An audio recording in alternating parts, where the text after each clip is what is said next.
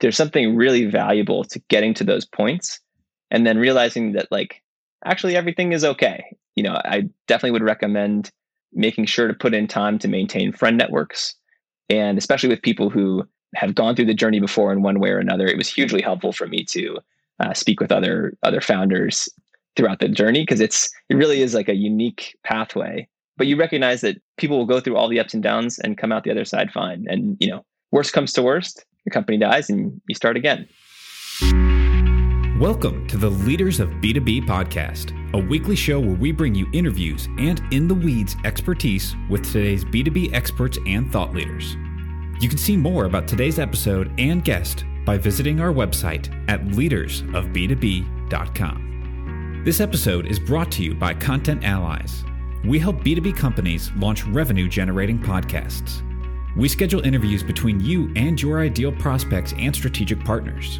You show up for engaging conversations, we handle everything else. Ready to build a podcast that grows your business in just 1 hour per week? Reach out to us at contentallies.com. All right, guys, I gotta give another shout out to a quick sponsor of the show, Chili Piper. Did you guys know that 60% of inbound leads don't convert to a meeting? And that you can double your inbound conversions by eliminating the waiting period between the form fill and the meeting? And so with Chili Piper, you can turn those leads into meetings instantly with intelligent rules that auto-qualify and route leads in real time. Also, you never let leads fall through the crack because they have a two-way sync with your CRM, which just helps to also give you clean attribution on those leads at the end of the day. So with Chili Piper, you have no more leaky funnel. Instead, you've got more leads, more meetings, and more pipeline. Start turning leads into meetings today with Chili Piper. Visit chilipiper.com/leaders to learn more.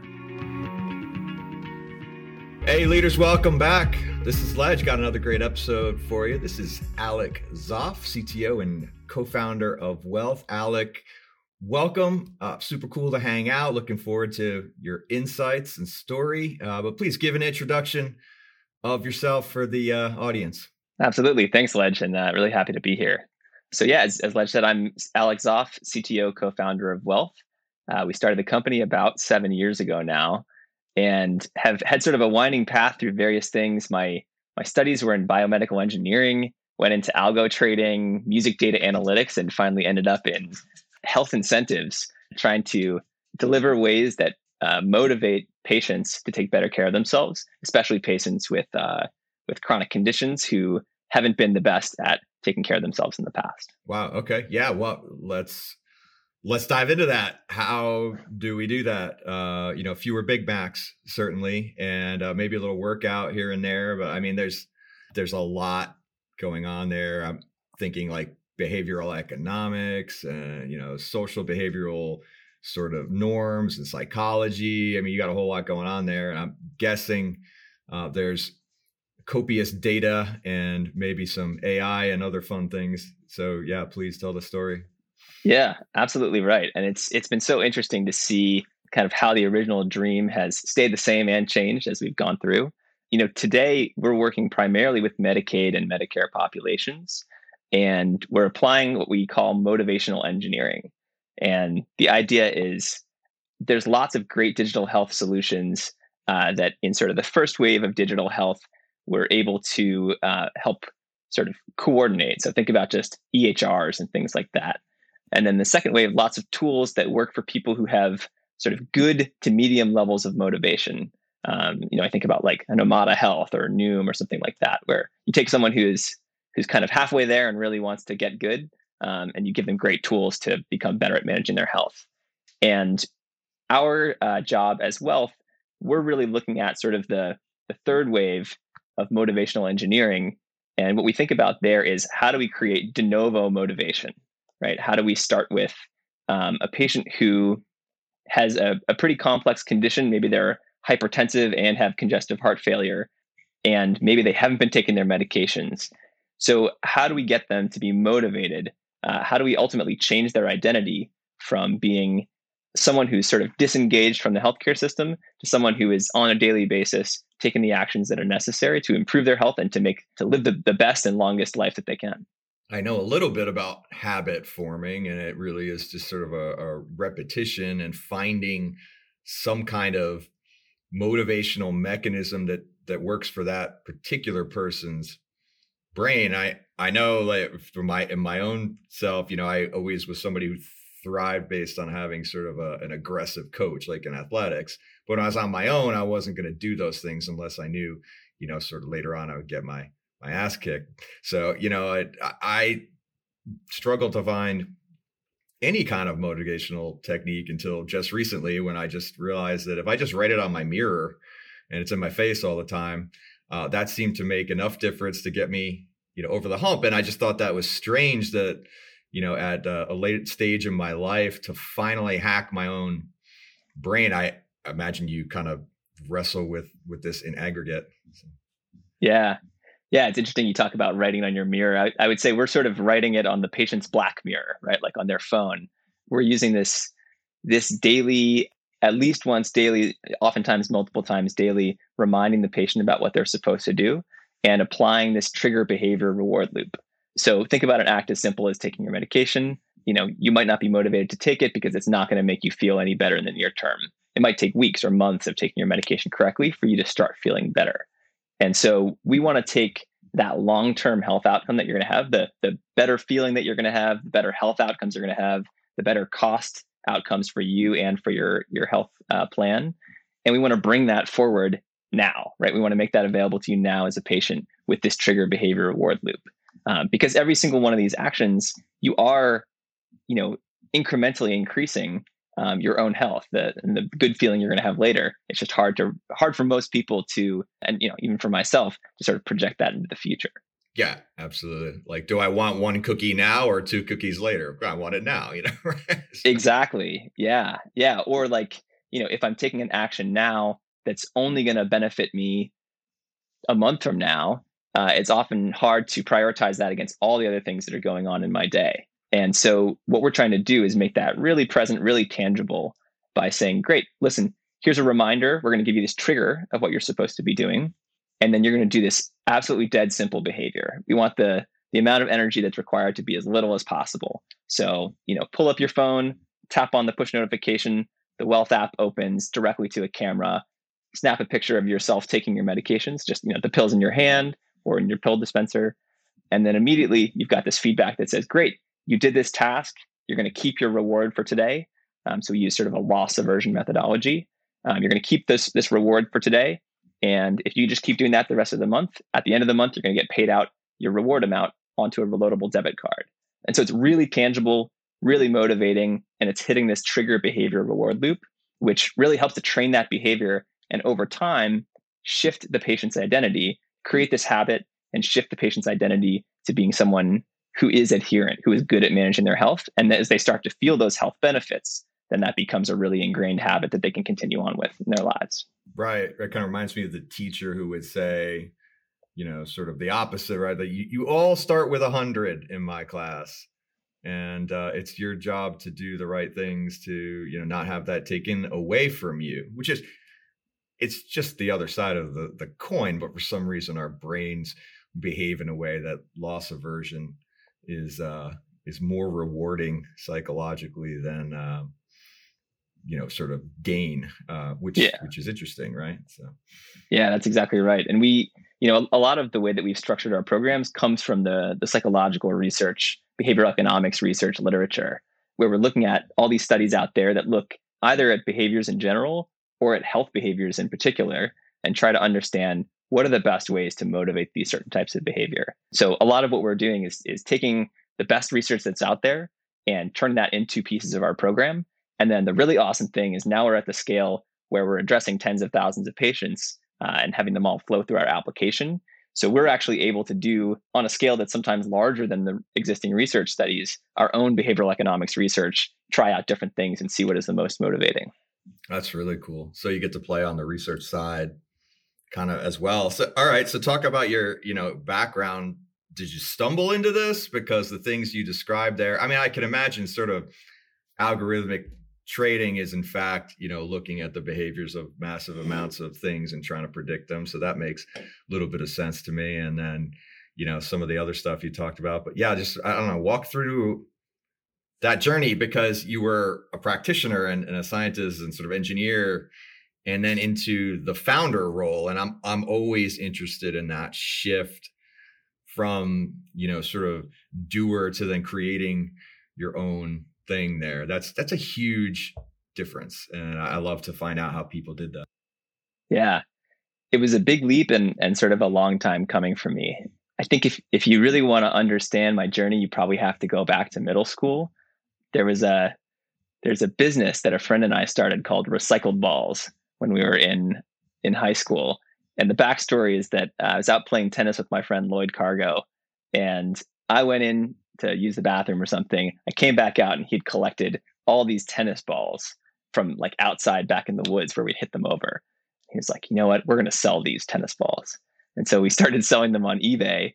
And it turned out there was a huge demand for tennis balls, used tennis balls, for people to use with their dogs, but also to put on the legs of chairs in schools to reduce the noise. So we tapped into this market and ended up getting in touch with a bunch of different tennis pros and starting to buy tennis balls directly from them once they were done with practice, and then resell them. And so that's actually how I got my start in programming. I'm the technical co-founder of Wealth. So I learned how to build websites so that we could build sort of a digital storefront to sell these tennis balls and sort of cut out the middleman of eBay. So that's outstanding. That was the earliest, and that's where I got my really first taste of entrepreneurship and just loved it. Loved the idea of like having these problems that I could solve, and solving all these incremental next problems, figuring it out as I went along, and learning some of the technology that goes with it. So that's sort of the start of my journey. I definitely came from a technical background. My father was really great about teaching me lots of things. I was building electric motors from scratch with him when I was young, just to learn some of the principles. So I think with my mind and with my background, I was destined to be an engineer. And when I was in high school, I wrote a paper for an English class, actually, that was all about interfaces. And I got obsessed with neural interfaces. So basically what Neuralink is doing now with BCIs. And decided that that's what I wanted to go to college for. I wanted to go get a degree in biomedical engineering so I could learn more about how to build devices like that. And ultimately, as I went through school, I just decided that wasn't the path for me. I didn't want to go into a long route of PhD and postdoc and everything that it took to really go through that field. But the same fascination with connecting to different parts of behavior, with technology, and with creating new things has sort of always been there. And so then as I was coming out of school, I had been playing around with algo trading on the side, just building like stock or currency trading models, and ended up going to work with a company called Orc Software.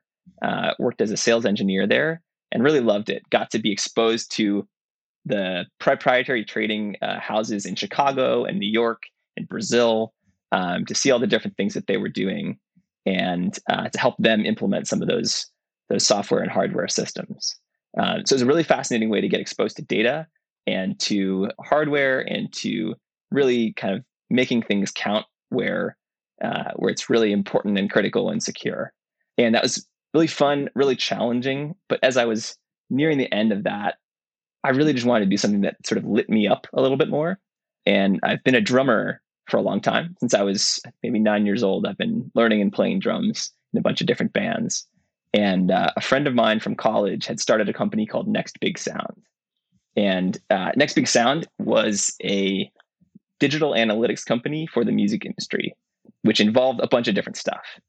Originally, it was pulling data from social media sites. So it really got its start pulling data from MySpace, and then Facebook and YouTube, and then eventually got to the point where they had built this business intelligence tool for record labels that pulled in all these sources from across the web and then integrated it with a bunch of partnership feeds. So we were getting data from radio airplay companies, getting a full feed of every stream on Spotify, getting all the detections from YouTube, all this really great data, and then reporting that back to the record labels alongside their sales data so that they could figure out how are our bands performing, who's going to be the next big sound, right? Who's going to be like the next up and coming artist, and really doing that in a data-driven way. And so I think working at Next Big Sound, I came in as employee number 8, I think, and was with them for a while. They grew the company to be about 25 people and then sold to Pandora. So it was really cool to be able to see that whole journey from, a small group of people getting its first set of customers to growing that company, raising money. And I watched that all happen and said, this is so cool. I want to do this. And, now's the time. There's this interesting moment where you kind of look at the progression of life and think about risk and when are you willing to take the risk that it's going to take to start a company. I was lucky enough to be in a position where, I'm an engineer, so there's some good fallback options if, my startup fails. And also, when you're in your sort of mid to late 20s, I wasn't, married, didn't have kids or anything. It's a great time to just take the leap and try to build an airplane on the way down. Right. Yeah. Well said. Well said. Okay. So then you get to there must be the kitchen table or a garage moment or something. You have a co-founder. So, like the team building aspect of that is just tremendous. You didn't jump by yourself. I'd love to hear, what's the space between exit happened and you sort of went and did something. And now there's a company 7 years later. So there had to be some pivotal stuff that happened right there in that next year. Yeah. Yeah. And so the story actually happens before Next Big Sound exited. I knew that they were on a good trajectory, that they were going to have a successful outcome, but I also knew I just needed to start my own thing. I didn't want to wait any longer. So this was back in mid 2014. I started looking around. I was living in New York City, started looking around and talking to a bunch of different people who had ideas of things in the health space. Sometimes I would meet them through like a referral of a friend. And then I was also on a platform at the time called Founder Dating. And so this is one of those platforms where you can put up essentially like an enhanced LinkedIn profile, right? You can say, hey, I'm an idea guy, or I'm a business guy. I'm a technical co-founder. I'm in this stage of sort of the entrepreneurial journey. Maybe I just have an idea, or maybe I have a real business already.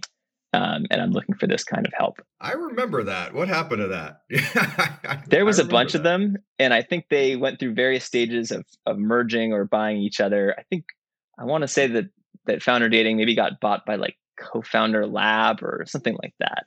But anyway, I think, we're one of the success stories. I met my co-founder, Matt Loper, on that site, and he sent me a really great cold email. I had talked about in my profile that I was really looking for something in the health space, wanting to do like positive social impact, and wanting to be able to use data in a really exciting way to make that happen. And he wrote me a really great cold email pitch. And I just knew I had to get coffee and hear what he was about. And so the backstory is that Matt had actually been thinking about this for a while. So he had been working as an investment banker in the healthcare space, talking with the executives of all these different health insurers and seeing the wave that was coming to health insurance or to the healthcare space in general, which is this shift to value-based payment. So the idea is that previously, or still currently in some parts of the market, there's this fee-for-service model where doctors or hospital systems are just getting paid to offer services, right? To do this surgery, to have this appointment, to run these tests. But the industry was shifting towards value-based payment, where the idea is you have this outcome that you want to deliver. And as a doctor or as a hospital system, you commit to providing this outcome. And then it's up to you to make that happen within a reasonable cost, because there's going to be maybe a standard payment, or there might be bonuses if you can provide the same quality of care for a better price. And watching that all happen, I think Matt was really looking at what's going on in the market. What are the major things that can be sort of fixed or helped in order to actually deliver better outcomes? And it seemed really clear that there's a super important step in this whole process, which is involving the patient, right? You can have doctors that are choosing better joints for the hip, but if you don't have the patient go and do their PT afterwards and do their exercises or whatever, you're not going to have great outcome. And especially so in chronic disease. And so Matt had this idea of, let's loop in patients to this shared savings model that's happening. Let's have them be able to benefit from the better outcomes and reduced costs that their behavior is going to help to create. And I just love this, and especially the combination of that with the idea that you could use data to do this at scale. You could be able to look at all the data that's coming out of electronic health records, coming out of claims systems, coming out of labs data, and merge that with behavioral data to really understand, hey, for each of these patients, what is the right thing? What are the right things to be incentivizing? Who are the right patients to be focusing on the most? how can we sort of at scale algorithmically detect this information about patients and sort of buy and sell their health, right? Using incentives. Right. Yeah. So I have to deviate into the data nerd world just because I'm curious. Like, I've talked to a lot of founders who have, sort of grand ideas of how to unify disparate data sets from sort of all over the place. And usually they find out that, you're actually signing up for 2.5 years of writing ETL and data cleansing scripts. And you really, really don't get to do any modeling or anything that even remotely resembles fun for a long time. I suspect the early part of the 7 years has something to do with that. Oh, yeah. Yeah. And, it's funny. I think coming in, I definitely knew the pain of what you're talking about more than many. I had essentially been a data engineer for the past 3 years, integrating all these different data sources at Next Big Sound, writing the parsers, writing the Hadoop jobs in Java and the pig scripts and whatever else to pull things together, doing the entity disambiguation. I had seen all kinds of unclean data and helped to structure it. So I definitely knew some of that, but I think it was still a surprise to me how long it did take in the healthcare industry to get to a place where we had all the data. It's great to be talking to you now because so many years in, we are now at the place where we do have all this really fascinating data flowing through. But yeah, the process took quite a long time. I think looking back, the first year, maybe even 2 years, a lot of it was about finding the right place where the need was the highest for this type of intervention that we had, this approach to motivational engineering. Had to find those patient populations where there wasn't motivation quite enough and where the problems were large enough that if we were to solve motivation in these patients, that it's worth it. And so iterated a lot, built out some first versions of the app, tried it in a handful of patient populations, and really had a couple anchor customers that were what got us started. Not big ones, right? Maybe working in a population of 50 people being enrolled into the app. But that's enough for us to do sort of this business science to show that our intervention worked. And we've always had this really heavy focus on outcomes. So the good thing, I come from a biomedical engineering background. Matt comes from a bioengineering background. We're both really approaching this as a business, but also as a research study that we want to be able to prove some kind of statistical significance in the difference and demonstrate, hey, what we're doing really is driving better outcomes. And so I think that was critical from the beginning to be able to go from our first customer to our second, to our third, to our fifth, and at each time we're going to a new customer, be able to show these great outcomes from the previous ones so that we could start expanding our scale as we went. Yeah, database outcomes is a huge part of sales. And there's a lot of tools and processes that kind of have these soft outcomes. And you're like, well, I could show there's a healthy person X now at the end or whatever. And any version of business has this. But real KPIs and data and the difference between position A and position B, I do think that would put you in a really good spot. That's good advice for anyone thinking about, I don't care what it is, any service or technology or anything like that. Start measuring your baseline right away on something and track as many metrics as you can on the back of a napkin. And just did we impact that, or at least have some part that we could plausibly say we made that thing go up and to the right? Because I think that's huge, and a lot of businesses don't have that, and that is the key to selling and bringing on more clients without question. Yeah, I think it's been really helpful, and especially in our space now. In the early days, as I mentioned, you were looking maybe 50, 100, 200 people. Now we're doing things where we're comparing many thousands of patients to, let's say if we did a 3,000 person engagement, and then we're comparing it to 10,000 other people who weren't on the program and looking at sort of a difference in differences analysis, even creating some sort of matched cohort lookalike sort of synthetic control groups from the unenrolled people. So I would say now we're at a place where there's much more sophistication in the measuring of that, and we're often doing it in some kind of partnership with our customer. But even the earliest days, even just being able to show between this 50 people and this 50 people that applying this incentive led to this behavior, which led to this outcome, was hugely helpful. Did you ever have any moments that were sort of like the red flag or, we feel scared types of things around, I don't know, a real bad day or big mistake got made, those are the ones that I like to learn from. Yeah. On the big mistake side, I don't think we've had any. Like I've certainly had some in previous companies where we're like, oh no, we've like deleted half the database and we've got to, restore or whatever it was. I think most of the ups and downs that we really face as a company were due to just the chaos of healthcare and enterprise sales and fundraising, I would say as well.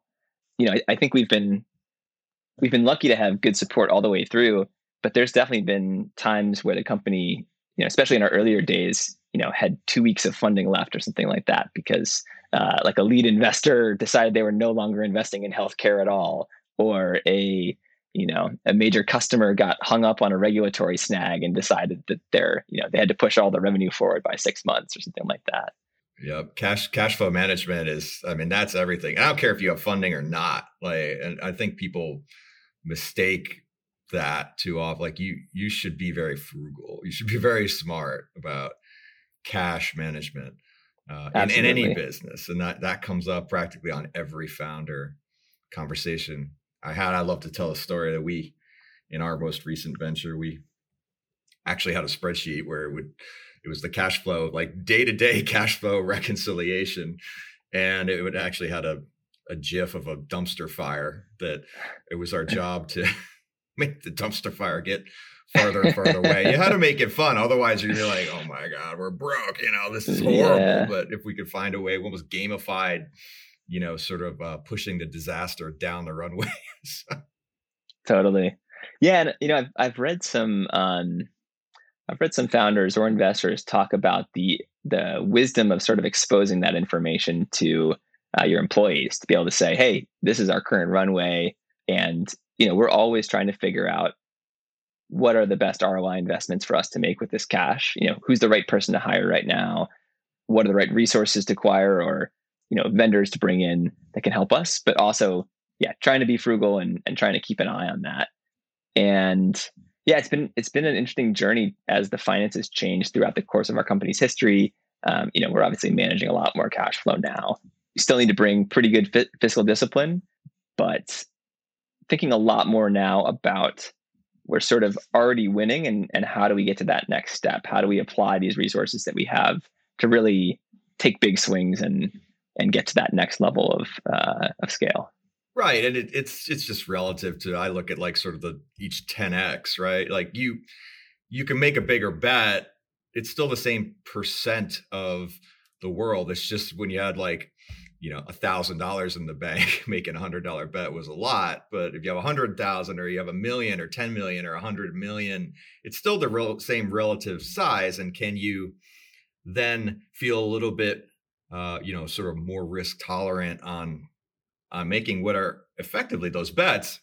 I think we all hope that they're educated bets, based on experience. Sometimes there just isn't the data to make a brilliant decision. You kind of just have to, stick your finger in the wind. There's a lot more than that, or a lot more of that than you might expect, right? There's a number of times where there's a bunch of options and you do your research and then ultimately you have to just kind of make a call. Absolutely.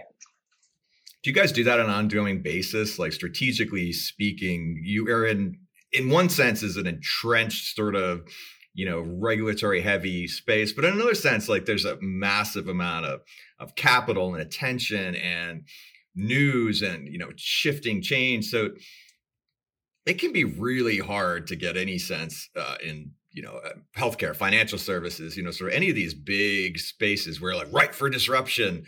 But what and how? Because everybody's sort of looking at it and thinking in different ways. Research can be extremely difficult. Like, how do you think about strategic direction in that ecosystem? Yeah. I mean, the thing that we learned very early on is you've got to be solving someone's top 5 problem in order to really make it into their headspace and get something done. Oftentimes, the product that we're building and deploying, in some cases, it's disrupting an existing solution, but in a lot of cases, this is just sort of a problem that's sitting there that's hard. And it may be partially addressed by things like care management teams or other like, pharmacy interventions, but there's still a lot more to be done. And so what we really look for is how do we find the right people within the organization that we're selling to who have that problem.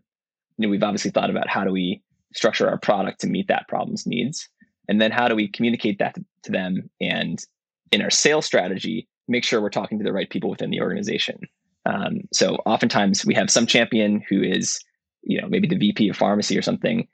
We're also trying to come in at a higher exec level so that we're friendly with the CEO, and maybe even talking to someone a little bit more junior. So that we have these like a few different levels within the organization, where then as things start to get sticky, we've got multiple viewpoints, we can get that C-suite to lean a little bit when there's some, legal or compliance is throwing a fit about something, and the CEO can say, maybe you should look at it again. Just do it. Right. Yeah. Right. Yeah. That constellation decision making and up and down the hierarchy, all over the org. And then, 9 months into your sales process, somebody that you were, tight with decides to leave the company. I mean, this is real stuff for enterprise sales, and healthcare tends to move glacially, and the buying groups and all the stuff that you don't have to deal with, in other contexts.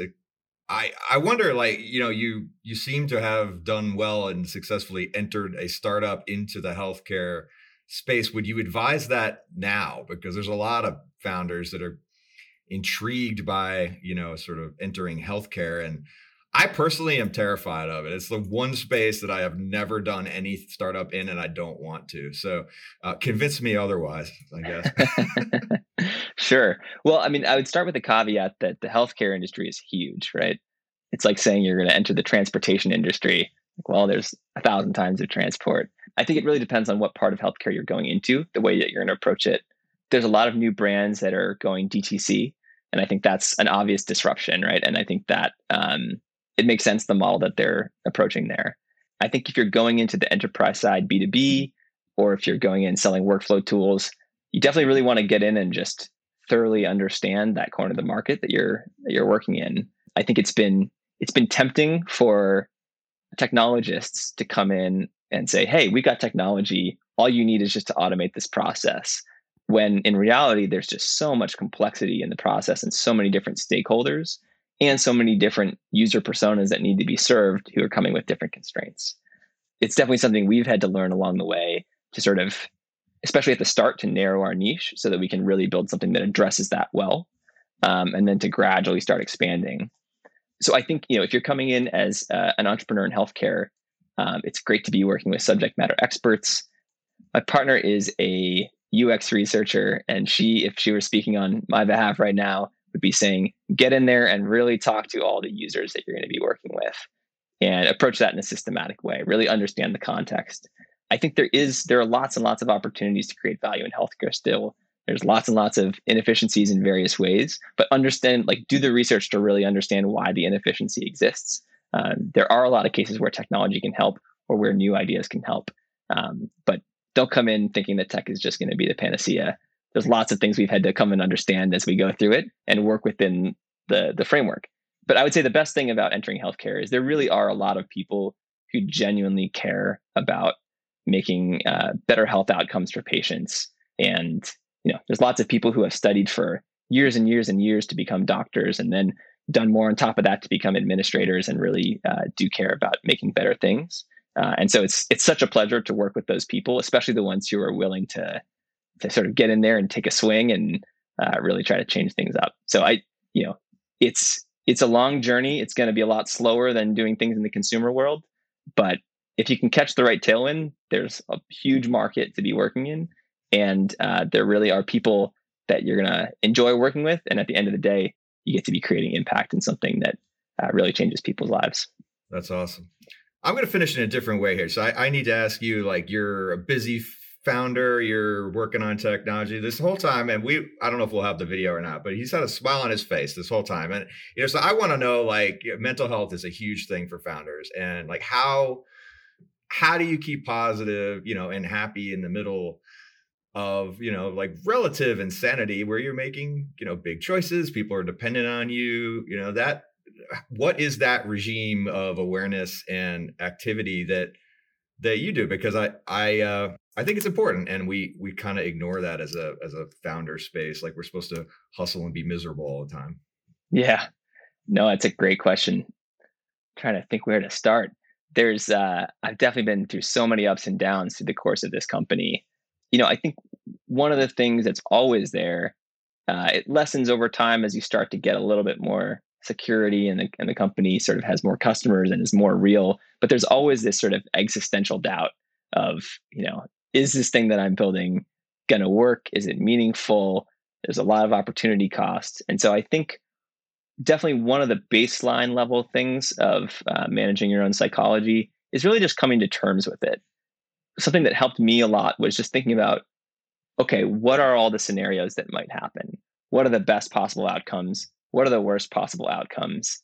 And I think, honestly, something that was really helpful for me to manage my psychology was also, especially in our early days, in the first couple of years, it felt like there were some times where we were almost at those worst outcomes, right? Where you might have invested a bunch of time and it would be for nothing. And I think there's something really valuable to getting to those points and then realizing that, like, actually everything is okay. I definitely would recommend making sure to put in time to maintain friend networks, and especially with people who have gone through the journey before in one way or another. It was hugely helpful for me to speak with other founders throughout the journey, because it really is like a unique pathway. But you recognize that people will go through all the ups and downs and come out the other side fine. And worst comes to worst, your company dies and you start again. So I think, like, understanding that what feels like potential death of this thing you've built or embarrassment is really just an end, gives you a little bit more capacity to keep moving and have a little less fear. And then I think besides that, it's really just figuring out, how do I focus on what it is that I need to do today? What are the next highest priorities that I can do to move the company forward, to prevent blockages, to keep everybody moving? And then just hire really good people. I think that the biggest thing that's relieved my stress along the way has been when we're really diligent and really picky about who we hire, we end up with really great people, and those people can really help to share the load and sort of can join in with the dream. So, I think that's really helpful for me. Otherwise, work-life balance, play some drums, go for a run, walk the dog. In startups, sometimes there are times where there is absolutely no work-life balance, and you're working from 7 a.m. to midnight. But then there's other times where it smooths out a bit. And so I think it's really important, especially in those smooth times, to take care of yourself. And then in those hard times, prioritize 1 or 2 habits that really help keep you sane. Like being on podcasts. Totally. Exactly. I've never talked to somebody, that founder, that ever said, we hired a bunch of schmucks, and I'm so glad, so like the team thing comes up over and over and over again.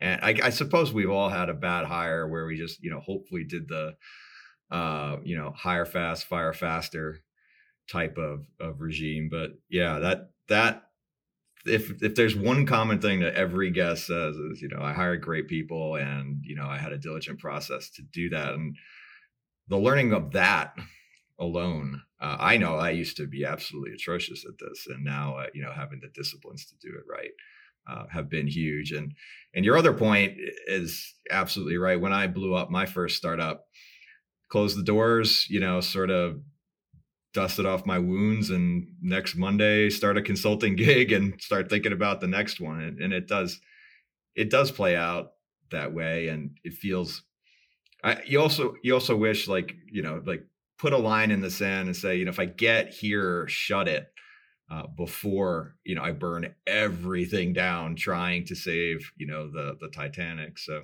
I think that's a huge lesson too. And I love it when people sort of go, hey, I've had success after success after success. That was not my journey, and I suspect not everyone's journey. You just hear those stories sometimes. Yeah, definitely not. I mean, I think, we've, at this point, I'm trying to go look back and count, been at least 2, maybe 3 times where the company was sort of on the verge of death, and coming that close to it. I do think, like, yeah, it helps you to realize what really matters about it and why you really care about it. I think one of the things that both my co-founder and I have is this pretty dogged persistence and unwillingness to lose. And even when that really helps when things are getting very tough, because what we're just focusing on is like, how do we keep moving? How do we keep this thing alive? How do we just, so much of entrepreneurship, I think, comes down to just surviving long enough for those big opportunities that do come along, right? So I think, we've been lucky and persistent enough to survive until those big opportunities have come along. I think looking back a little bit on our lives also, I think Matt's training in investment banking, especially, some of those early days, it's pretty brutal. And so I think he knows how to get put through the ringer and come out the other side, which has been a helpful skill to have. And myself, when I was sort of quasi-athlete in high school, I was doing cross country and track and running many miles. And so I think learning how to just kind of keep moving through discomfort is very valuable. You would be shocked the number of cross country and track runners I talk to. And I am one also. Yeah. So I think having had a pedigree or history of beating yourself to the level of endurance, that to do that, there must be some correlation to entrepreneurship. I'll have to do a study. But anyway, Alec, this was awesome. Appreciate all your insights. It's very, very cool to have this. I think you're a very authentic guy, and I hope that, these lessons have come through. If anybody wants to contact you or the company, what's the best way to do that? Yeah, you can definitely reach out to me directly at alec@wealthapp.com, WELLTHAPP.com, or hit me up at Alec Zopf on Twitter. Awesome, man. Thanks for coming out. Really appreciate it. Yeah, thanks so much, Ledger. This was great. Thank you for listening, and we hope you enjoyed this episode of the Leaders of B2B podcast. If you enjoyed the show, please give us a 5-star rating. And as always, you can see more information about this episode and all the resources mentioned at leadersofb2b.com.